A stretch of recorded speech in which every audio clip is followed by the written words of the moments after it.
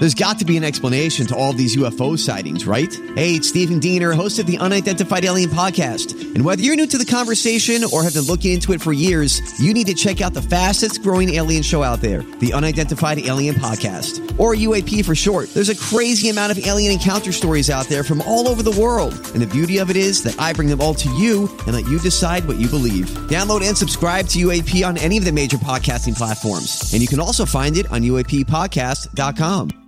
Hi, everybody. This is Adriana Trajani. I'm the host of You Are What You Read. I have the privilege of interviewing luminaries of our times about the books that shaped them from childhood until now. We get everybody from Sarah Jessica Parker to Kristen Hanna, Mitch Albom, Susie Essman, Craig Ferguson, Rainn Wilson, Amor Tolls, you name it, they come, they share. New episodes of You Are What You Read drop every Tuesday on Apple, Spotify, or any major streaming platform wherever you listen to your podcasts.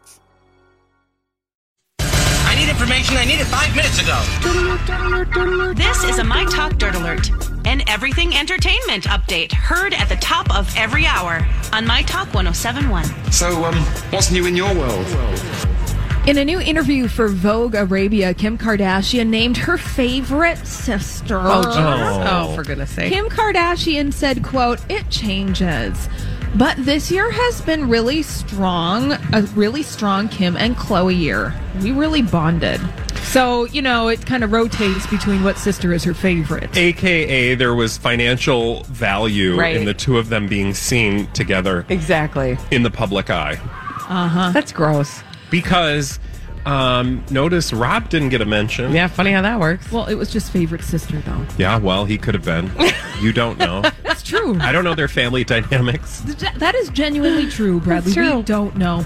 Eddie Murphy will host Saturday Night Live on December 21st, and this will be Murphy's first time back on the show since 1984. It's kind of crazy. I'm really excited years. for this, just to see what Eddie Murphy is like, because it's been so long since we've enjoyed, and I'm still curious how the world is going to react to Eddie Murphy in 2019. Yeah, right? yeah, absolutely. Because he has a new movie for Netflix coming out later this year. Also, rumor has it that he has signed a stand-up special with Netflix. So we shall see. And the Video Music Awards, MTV Video Music Awards were last night. And some of the things happening after the show, Miley Cyrus stepping out with her, quote, romantic friend Caitlyn Carter in New York City. And you guys, they were holding hands. Romantic friend? What does that mean? That's what People Magazine is calling them. Yes. Isn't that hilarious? That is what People Magazine is calling them. Her romantic friend. I have thoughts, but... Well, we can't wait to hear them. And it's from People.com. There will be an opportunity for those. Yeah. They were outside the Up and Down nightclub in New York City earlier in the evening. Miley Cyrus taking a 180 position on her performance at the Video Music Awards by actually showing up. Earlier this summer, she said no blanking way that she was going to be at the MTV VMAs. I think she didn't really have a choice, honestly. If I'm being perfectly frank, she needed that. And, you know, well, I've got thoughts and we'll share them later. Fantastic. And finally, YouTube has released its songs of the summer list. And naturally, Old Town Road by Lil Nas X is number one on this list. I haven't heard that song. Is that a popular one? I've heard it enough.